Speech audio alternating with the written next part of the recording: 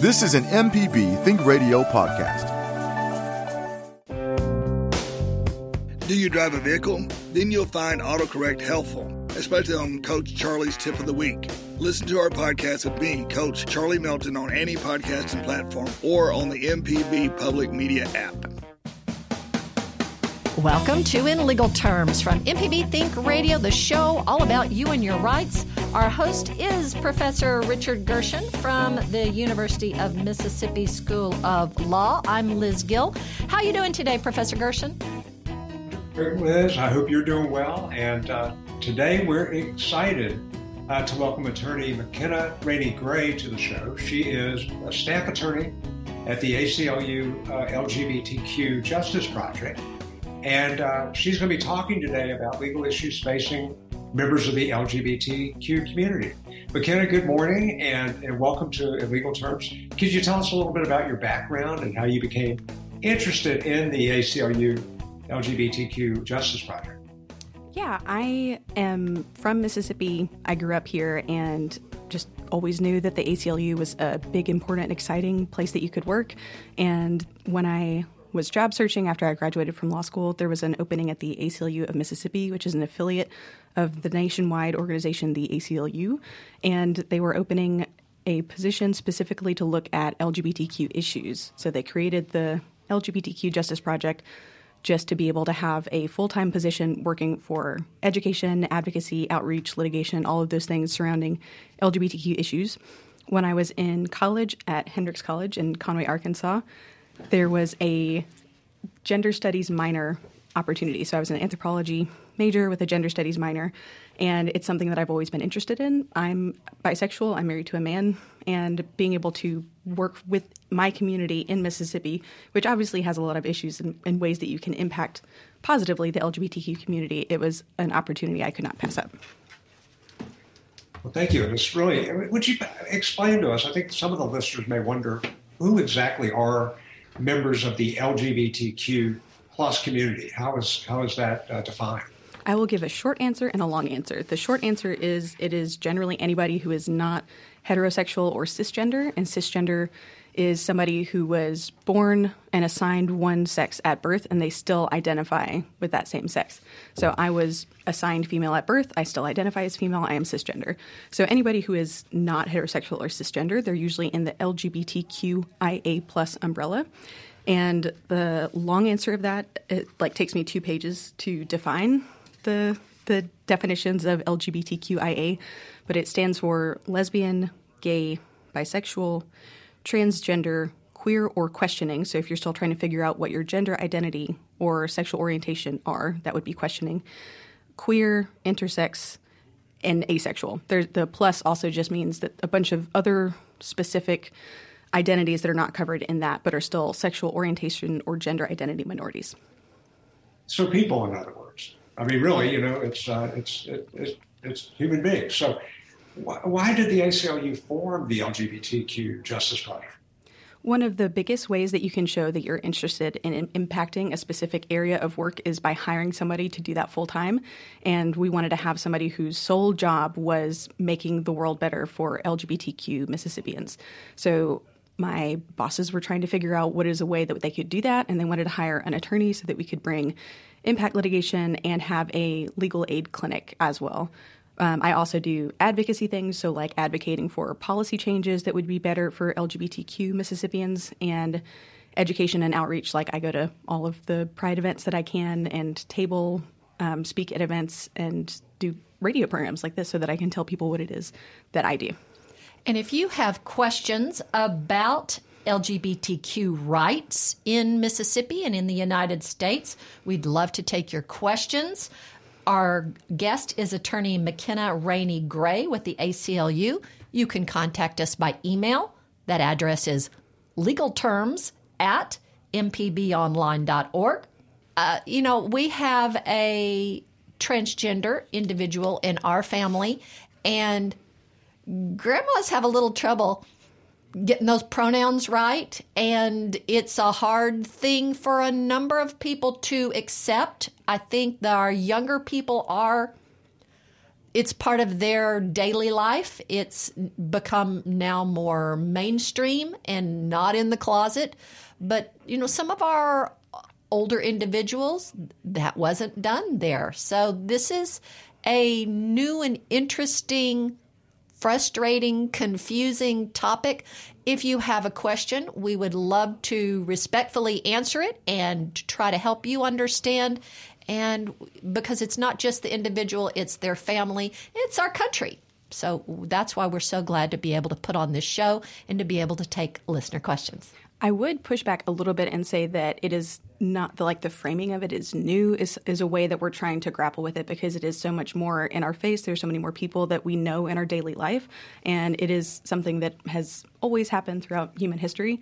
And it really is difficult grappling with it if it's not something that you grew up with thinking about from birth or studied in college or just have personal experience with.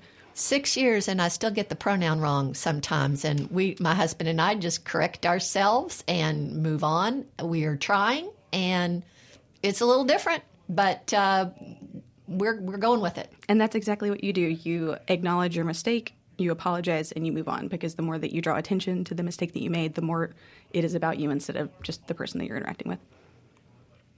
And I so appreciate this conversation and I agree. I think it was just people were more afraid to be themselves maybe 50 years ago than they are now. And so it's not like this is a new thing that's just started happening. Now, who does the project serve? How would somebody get in touch with you, McKenna, if they had an issue that they wanted help with? It's LGBTQ Mississippians and people that live in Mississippi. If you're within the state of Mississippi, we're a statewide organization helping people all throughout Mississippi. So it doesn't matter if you're on the coast or almost all the way to Memphis. We'll be able to have a reach to either, I do a lot of consultations with parents of LGBTQ students so that I can tell them more about what their rights are and have conversations about what is and is not okay to protect their kid in school.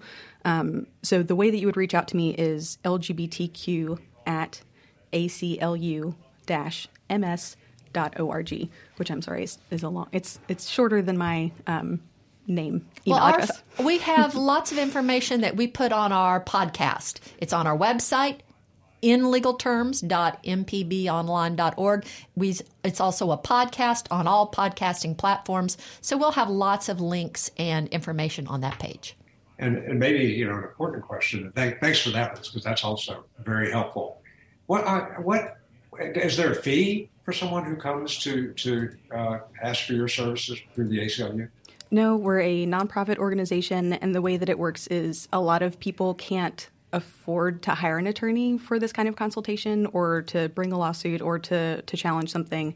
And that's one of the reasons that we decided we needed to have a legal clinic, because you can actually have problems finding an attorney to pay if you are an LGBTQ person in Mississippi. Sometimes just the difficulty of an attorney not wanting to take it or not wanting to be in front of a judge with that kind of issue, it can be difficult literally finding an attorney that you can just pay to represent you. So there's no fee whenever we do anything. We don't represent very many people. We predominantly give free consultations, connect people to attorneys at legal aid clinics, and we have a growing referral network of attorneys that we can refer you to for also pro bono, meaning free representation.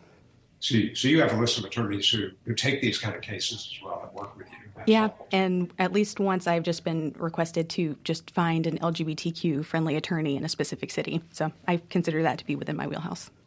All right. You can send your email questions to our address, legalterms@mpbonline.org. We're discussing LGBTQ plus rights with our guest, attorney McKenna Rainey Gray with the ACLU. So if you're interested in learning more about your rights, I'm going to tell you how.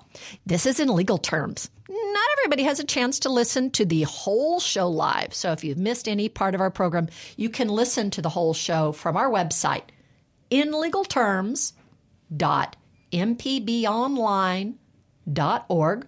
Our host is Professor Richard Gershon of the University of Mississippi School of Law. I'm Liz Gill. ACLU of Mississippi has a great page where you can learn more about protecting your rights.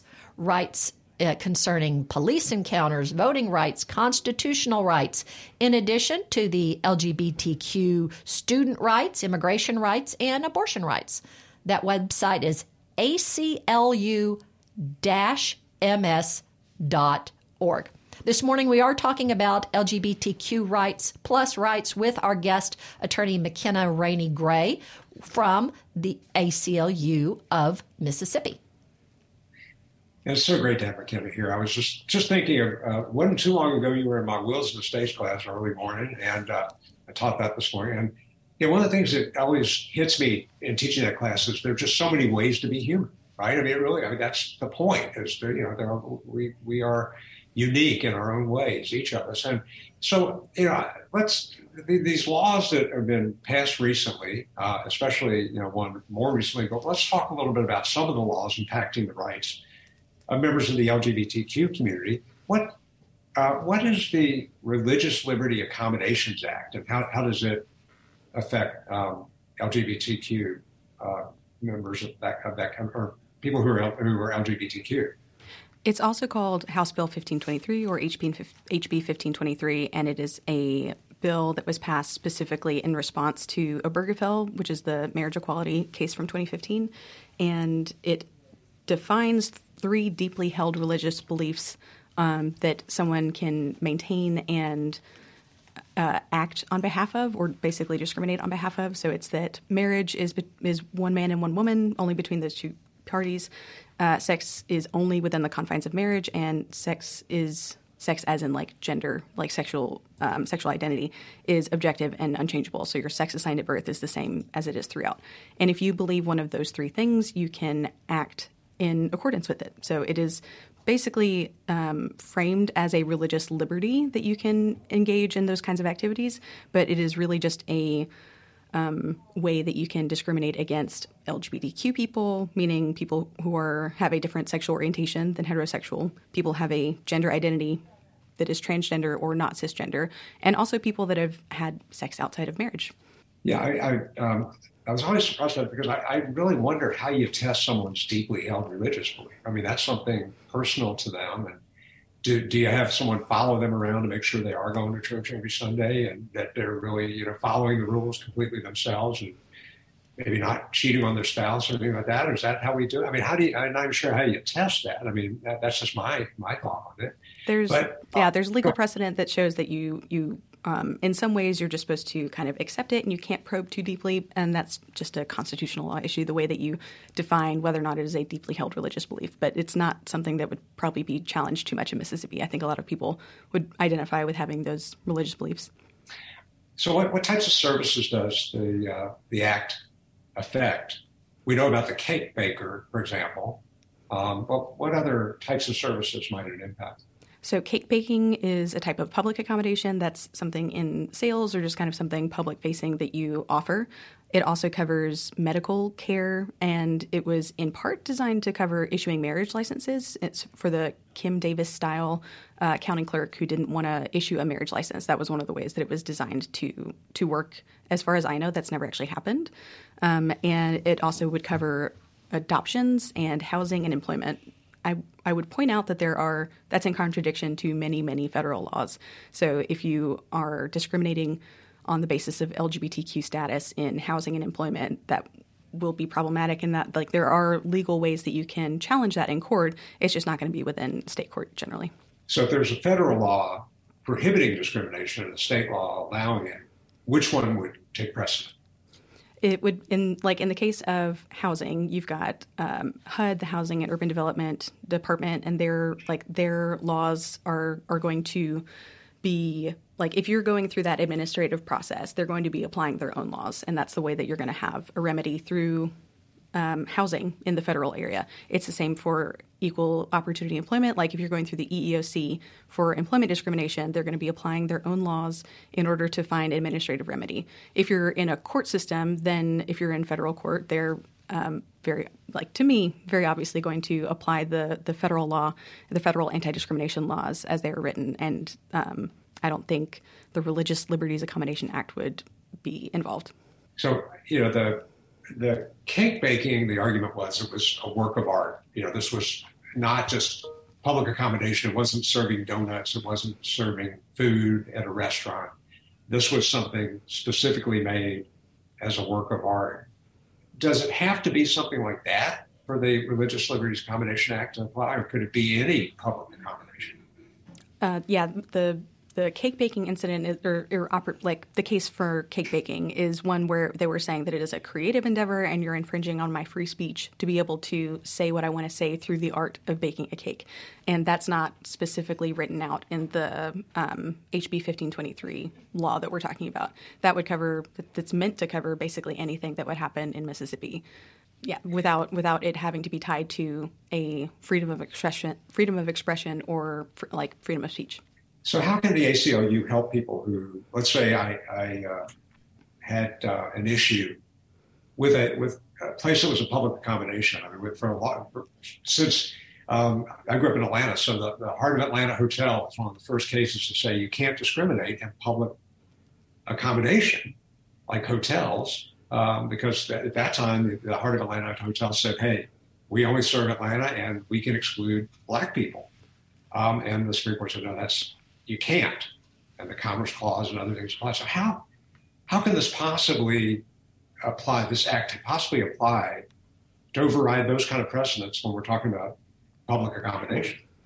It's the same kind of argument that you're talking about. Like it is a civil rights issue. And so there are state ACLUs all throughout the country that are bringing cases challenging accommodations prohibitions, and then there are also some states that have anti-discrimination laws that are being challenged from the other side. So like in some states, you'll have a prohibition against discriminating on LGBTQ status for sexual orientation or gender identity, and those get challenged, and ACLU helps defend, saying that these are a reasonable and lawful way to protect people.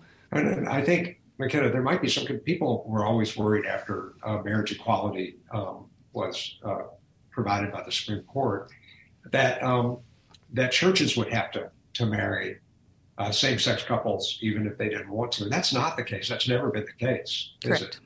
Yeah, no, that's not the case. No church has been required to host a same-sex wedding or transgender wedding or anything. Like they're entirely in control of who they marry within their church and who their membership is within their church. So that's not ever been an issue.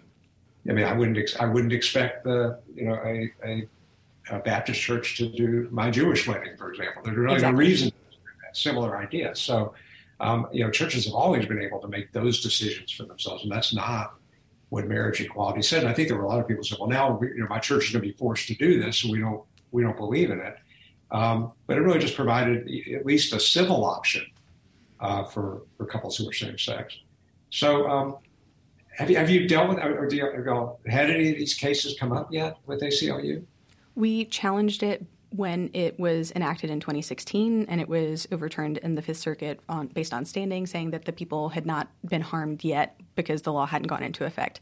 And since then, nobody has brought a challenge on that basis. I will point out that there have not, to my knowledge, been very many instances of this act being used or being challenged. What is absolutely true is that multiple city and state governments enacted Mississippi travel bans after this. So that was the response of many states and cities. So they said that you cannot have non-essential publicly funded travel to Mississippi, and that is absolutely still ongoing and something that is a big effect of the law.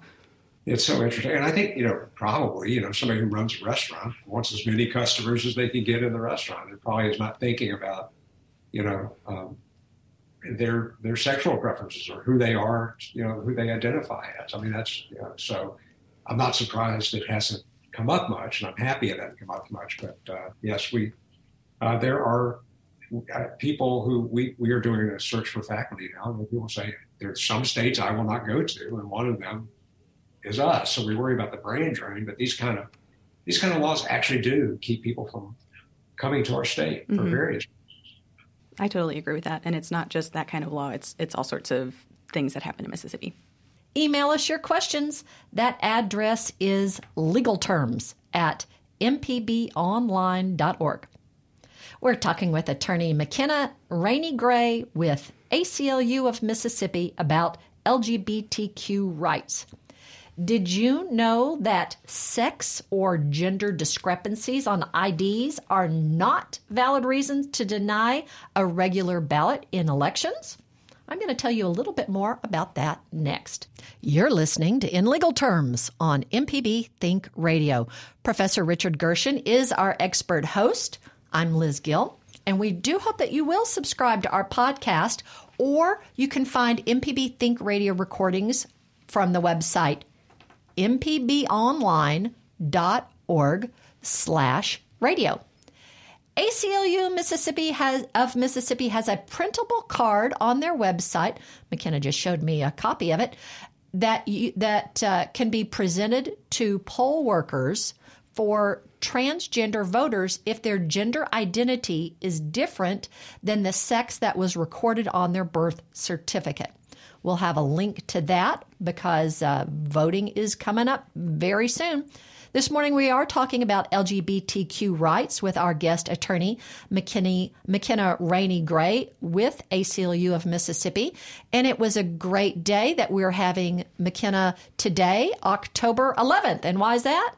Today is National Coming Out Day, which is an annual LGBTQ awareness day to support LGBTQIA people coming out. And coming out is just the process of acknowledging and sharing with other people that you are a member of the LGBTQ community.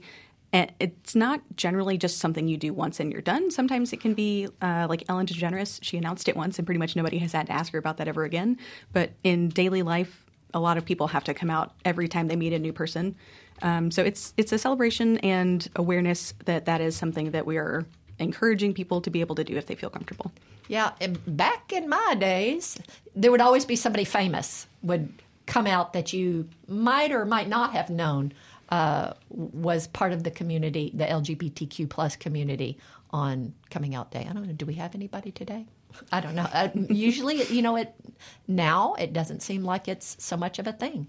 All right. Let's go to the phones. We've got Mary calling in from Mobile. Mary, we're glad you're joining In Legal Terms today. What's your comment or question? I had a question concerning pronoun usage and if there are any laws or, I guess, ordinance or anything like that requires people to honor your pronoun.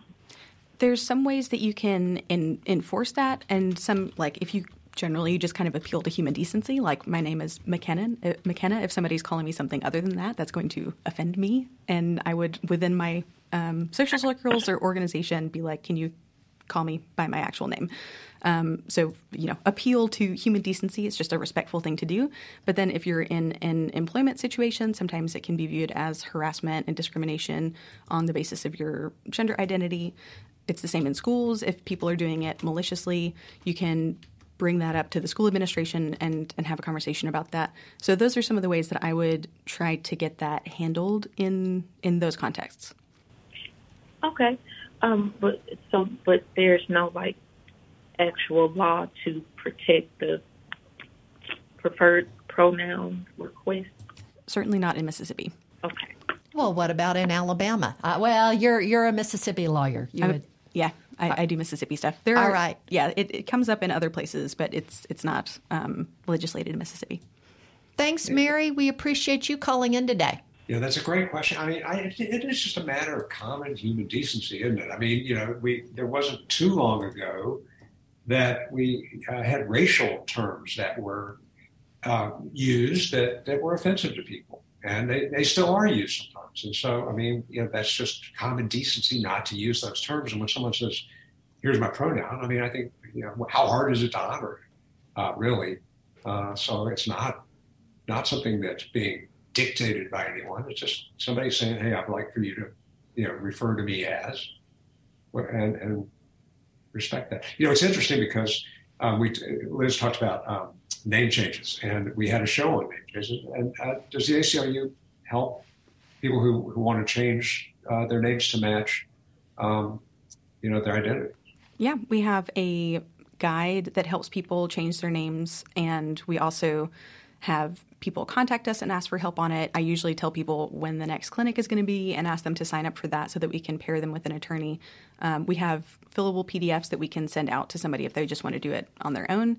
And the name change guideline walks you from filling out the documents, taking them to the courthouse. Once you've got a judgment saying what your name change is, you go to the Social Security office, change it there, get a different driver's license, all of those things, and that's outlined in the document. Oh, and whoever did that, they were really good with graphics. It's really cute and easy. It's kind of like playing a game of Candyland or something with the path. It was really very easily understandable. Great. Well, let's move on to a law that has come into being in lots of different states. In fact, it was drafted by a lobby who drafts these laws and then basically presents them prepackaged to state legislatures, and the Mississippi legislature, at least the Senate, adopted it first. And then, so this is Senate Bill 2536. It really called the Anti-Transgender Student Athlete Law. What is that? It says that transgender students are not allowed to play on sports teams in Mississippi, high school athletics. And so why is that? I mean, first of all, are there a lot of transgender athletes in Mississippi? Is this become like a major problem? There were no known cases that the legislature was responding to when they were dealing with this legislation. It's not like there are. My belief is that it does not feel safe for high school kids to be trans in Mississippi anyway, and so we don't have a large amount of students who are playing on sports teams in Mississippi in the first place. It was definitely not in response to any known or any well-known instances of trans athletes. It's part of a way to have a wedge issue nationwide. It's something that we were the first ones to pass it in 2021. We were the second one to pass it overall. And there's cases that the ACLU has in multiple different states challenging those laws. The argument is that trans students have some sort of advantage in sports. It's not actually legislating against advantages. It's just legislating on the basis of trans identity. And the way that the Mississippi law was written, it shows it is not clear if it applies to only transgender girls, which some of the laws have been written to specify. It really just makes it so that trans kids can't play sports in high school. Well, and I sincerely doubt that someone is claiming to be trans and going through the hormone treatments and the surgeries necessary to complete that process just to play sports. I would think that would be pretty extreme. But so what legal rights do I have? I know one's been impacted by that law in Mississippi yet, but what would somebody what would a family in that situation do? If their child wanted to play sports? Yeah, there are constitutionally protected rights in schools to participate in things like sports. And so the lawsuits that ACLU have brought and some of the other states are looking at the Equal Protection Clause and saying that you are not being treated the same because of your gender identity. There's also a federal law called Title IX, and that basically says that you have to treat students the same based on gender identity, and you're not allowed to discriminate based on that. So those laws, the constitutional protection of the Equal Protection Clause and Title IX, which is that federal law that I was talking about, those are things that people are using in order to be able to protect their rights to be a kid and engage in the same kinds of things as their peers. Yeah, so if something like this happened, where does a person go? I know they could maybe come to lawyers like you, but where would you litigate this? We are monitoring the implementation of those types of bills, and we encourage people to reach out to us so that we can discuss how they've been harmed in the enforcement of those laws and give kind of down-to-earth descriptions and explanations of what it would be like to go through litigation, what their rights are, is there anything that they can do short of a lawsuit, and it's a lot of the work that I do in schools is kind of heart-wrenching just because there's so many students in Mississippi that just want to get an education and go to public school and do what it is that all of that you're legally required to do. You're supposed to go to school. You're supposed to learn. You're supposed to try and master the material.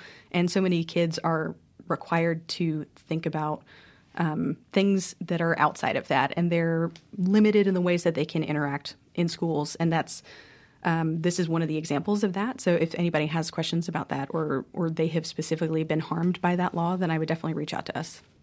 Well, one kind of protector of U.S. constitutional rights has always been the U.S. Supreme Court. And in fact, with marriage equality, for example, all of those things took place fairly recently, but does the current makeup of the Supreme Court raise concerns about the rights of LGBTQ? It certainly does. Yeah, it really gives me pause because the federal courts have been a way that we have been able to access remedies, particularly in Mississippi. If you feel like your state court or state Supreme Court are not going to be able to protect rights that you believe you have, even if they're state rights, and the federal courts that were ultimately reviewed by the Fifth Circuit, which has never been good for LGBTQ people, and then beyond that, it's the Supreme Court. So that makeup of people that are not particularly interested in protecting those rights, that is concerning and definitely impacts the way that I do my job. So, I mean, there's some talk, after Roe versus Wade was struck down, that this could also happen to marriage equality as well. Is that something that's a real concern, that a case could come up, and then what would happen? It is a real concern, and it is a concern on the scale of years. It is not something that would happen tomorrow. So we have gotten calls of people that are in a justifiable panic because they're afraid that their marriage is going to be overturned or their family structure is going to be family structures are kind of systematically being shown to be not as important as other types. So people are worried about their families, like their marriages and their adoptions of their kids, second parent adoption, all those kinds of things being attacked in the future. So in the way that the Roe v. Wade decision, the Jackson Women's Health Organization versus Dobbs opinion was written, Justice Thomas had some choice words about how he didn't think that any of the unenumerated rights to privacy should actually exist. And a couple of the ones that he listed were contraception between married partners, and Obergefell has specifically been pointed out as one that he does not like or did not approve of in the first place. And same-sex intimacy is also one that's on that list. Those kinds of things are objectives that certain demographics have been attacking and trying to dismantle for a long period of time. And there are not necessarily a clear majority on the court right now of people who would like tomorrow overturn those kinds of things, but it depends on the way that the case would be worded and how it would be, the posture of it as it goes up on appeal to the Supreme Court, how dangerous it is to those kinds of things. I also like to think about how attacks on trans people, figurative and literal, are a very real, very right now issue. And so I totally understand that feeling like your family is under attack in the future is scary, and it's causing people all around the country to move to other places. And anti-trans violence legislation and animus are widespread in Mississippi right now.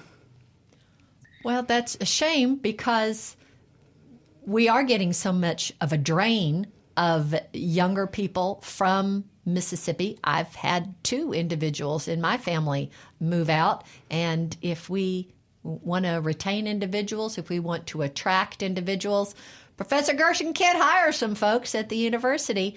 Being the hospitality state, we might want to try to embrace that a little bit better. I agree.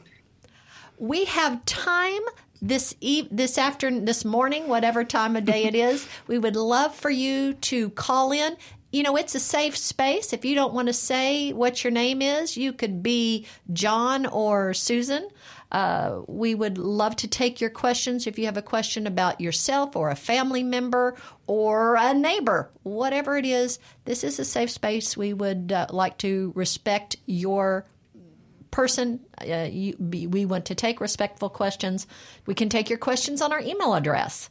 That address is legalterms@mpbonline.org. Our guest is attorney McKenna Rainey Gray with ACLU of Mississippi. So, talking about elections, because that's how your rights are determined sometimes. What if you're registered to vote, but you can't make it to the polls on Tuesday, November 8th for the general election? I've got some news for you next. Thank you for being part of In Legal Terms. If you've missed any of our program, you can listen to the whole show on the MPB Think Radio YouTube channel. It's also available on the MPB Public Media app, as are most of our local shows. Our host is Professor Richard Gershon from the University of Mississippi School of Law. I'm Liz Gill. Don't forget, at 11 a.m. Central on Tuesdays, following our over-the-air broadcast, you can hear Southern Remedy, Relatively Speaking, with Dr. Susan Buttross on MPB Think Radio. All right, folks, absentee ballots are available now. Absentee ballots are available now, and absentee voting is available during the work week and on the morning of Saturday, October 29th, for our November 8th election at your circuit clerk's office. Now, remember, to vote absentee, you have to have a valid reason. So, but that's a whole nother topic for a whole nother show. We're talking today with attorney McKenna Rainey Gray with the ACLU of Mississippi about LGBTQ rights. And McKenna, I found it so interesting that Justice Thomas said he doesn't agree with the Supreme Court's previous decision because he is in a mixed race marriage, which used to be illegal until the U.S. Supreme Court in Loving versus Virginia said states can't prohibit people of different races from marrying. And so it almost seems like he's really kind of questioning his own marriage, too, because that was based on similar principles as Obergefell. Obergefell, I always have trouble with that. That's why I always say marriage equality. Yeah. It's just easy. But what would, I don't know that we know this, but what would happen? If the Supreme Court said no more marriage equality, does that mean people who are currently legally married in Mississippi would then not be legally married, or would it only affect people going forward? What would be the effect of that? It would be really complicated to try to claw back marriages that have already been validly entered into, and there would be a host of procedural issues with invalidating a marriage that has already existed for any period of time. I think there would be due process arguments that you should not be able to invalidate a marriage that is already valid and was valid at the time that it was entered into. So I think that if that did happen, it would depend on the way that the case went to the Supreme Court. It would have to be something that they were really gung-ho about overturning, particularly since Obergefell was only decided in 2015. So that's a really short period of time to change your mind when you're required to rely on previously decided cases like the Supreme Court is. So I would not worry that marriages as they exist are in limbo or have some sort of issue going forward. I think that it would be not surprising for that to be legislated in Mississippi, but it would be heavily contested and heavily fought over because Obergefell really was revolutionary, not just in people being able to get married, but also family structures. You've got people that we had a anti-gay adoption statute from 2000 to 2016 that was overturned on the basis of Obergefell. So we've got all sorts of ways that people form families and create family structures that have been improved by Obergefell. So I think that is a tomorrow problem, and I think that it would be something that going forward, if it was overturned, it would basically be that no more marriages in states that prohibit them would be able to be entered into in the future. But I think the ones that we have right now would still be safe. We have a phone call. Let's go to Picayune and talk with, no, we're not just yet. In just a minute we will. It is so unsettling. I know that the law changes and the law grows, but for it to grow and then contract and then grow again, it is very disconcerting for all of Americans. I agree. And that level of instability is one of the reasons that people don't want to move to Mississippi or be in states that have those kinds of tendencies, discriminatory tendencies, that they would be able to legislate that as soon as they can and as soon as they are able. McKenna, while we're waiting for the call, so the ACLU, one of the things that your project does is protect the rights of students. And so I know you've got great resources on your website. Talk a little bit about some of the things you do on behalf of students. We've got little comic booklets that show those are know so your rights cute. for LGBTQ students in Mississippi.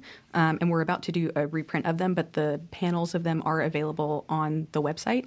And it is a lot of the same type of information that we have just in Word format on our website and ACLU National's website. But it goes over some of the rights that students have in like bathrooms and locker rooms and being harassed in school, being able to take a same-sex date to prom or homecoming, like what your rights are in terms of being protected from bullying in school and those kinds of things. And that's great. And by the way, I don't know that everybody knows this, but how is the ACLU funded? We have donations that come from all over. So if you make a donation to the ACLU, that also ends up coming to us through grants and things like that. And you can also donate to the ACLU of Mississippi by going onto our website. So it's not, you're not a for-profit organization, and you're also don't get a lot of government support either. Correct. Yeah, we run on donations and grants. Right. So I will make a pitch for the ACLU that if you like the work they do, and you do it, you don't care what somebody's political beliefs are. This is about protecting people's rights. Then they're an organization worth supporting. If I'm allowed to say that on MPB. But anyway, yeah. I do have an example about that. So a lot of the work that I did over the summer was about dress codes. So there are a lot of schools in Mississippi that have explicitly gendered dress codes in their student handbooks. And so we sent letters to schools saying, that's not okay. You need to remove the explicitly gendered language from your handbooks. And you also need to make sure that you're not discriminatorily enforcing your dress code within your school. And that is not solely an LGBTQ issue. That is a wide-ranging thing that covers generally female-presenting femme students are more heavily policed in their bodies in schools. And it also covers like people of color usually have stricter rules that they have to abide by within a school just based on the way that someone is visibly enforcing the dress code. So it's LGBTQ students because you have queer students that want to dress a certain way or trans students that want to dress a certain way. And especially if there are explicitly gendered dress codes, then that is going to be problematic for forcing a student to wear one type of clothes or another. But like I said, it also covers girl students and people of color and all kinds of students like that. So, what other issues for LGBTQ people do you think are most pressing in the next few years? I'll talk about something that is coming up a lot right now in the work that I do. I don't know that it is the most pressing thing, but we have a lot of book censorship issues that are coming through in our intakes and people reaching out to us talking about public libraries or school libraries that are banning usually race-related or people of color authors of color writing books, and those books being outright banned or restricted in some way in schools. That also generally covers, usually there's at least one queer book that's thrown into the mix. So those are the kinds of things that I get a lot of intakes and calls and discussions about, and we have a book ban toolkit and pledge that you can sign on our website. So we have these I read banned books bookmarks to show people that that's an issue that they care about, and on the back it has banned books by Mississippi authors. Doesn't necessarily mean that they were banned in Mississippi, but authors from Mississippi, because we really like to brag about our literature and writing history, and it's just really counterintuitive to say we're really, really proud of Angie Thomas, but you can't read her book if you are in high school. Professor Gersten and I are just sitting here kind of shaking our heads. I know I attended the Mississippi Book Festival. MPB and the education department had played a big part of that. And, it is wonderful to celebrate our authors. And it's just so sad when someone has something to say, they get national acclaim for it. Aside from the fact if, you just write something yourself and print it yourself, if you are an award-winning, nationally acclaimed artist and people are not able to access your work of art, that's... Well, I guess the answer to your question, now that I'm thinking about it, is a lot of things that I worry about are just the climate that we live in Mississippi. Because if you have anti-trans legislation proposed, which is going to happen next session, definitely, it doesn't even have to get passed for it to have a negative repercussion. Yeah, that's just the climate in Mississippi that needs to improve, and that's something I'm working on. Well, and, there's an election. Maybe that's something you can do. Every vote helps. Thank you so much, McKenna Rainey Gray with ACLU of Mississippi, thank you for being with us today. I appreciate it. You took time out of your day to prepare and to come. We do appreciate that and don't take that lightly. Thank you for listening to In Legal Terms today. Our team is Jay White and our intern Charles Arnold. For Professor Richard Gershon, who hosts from the University of Mississippi School of Law, I'm Liz Gill. Please join us next Tuesday at 10 a.m. Central for In Legal Terms on MPB Think Radio. This is an MPB Think Radio podcast. To hear previous shows, visit mpbonline.org or download the MPB Public Radio app to listen on your iPhone or Android phone on demand.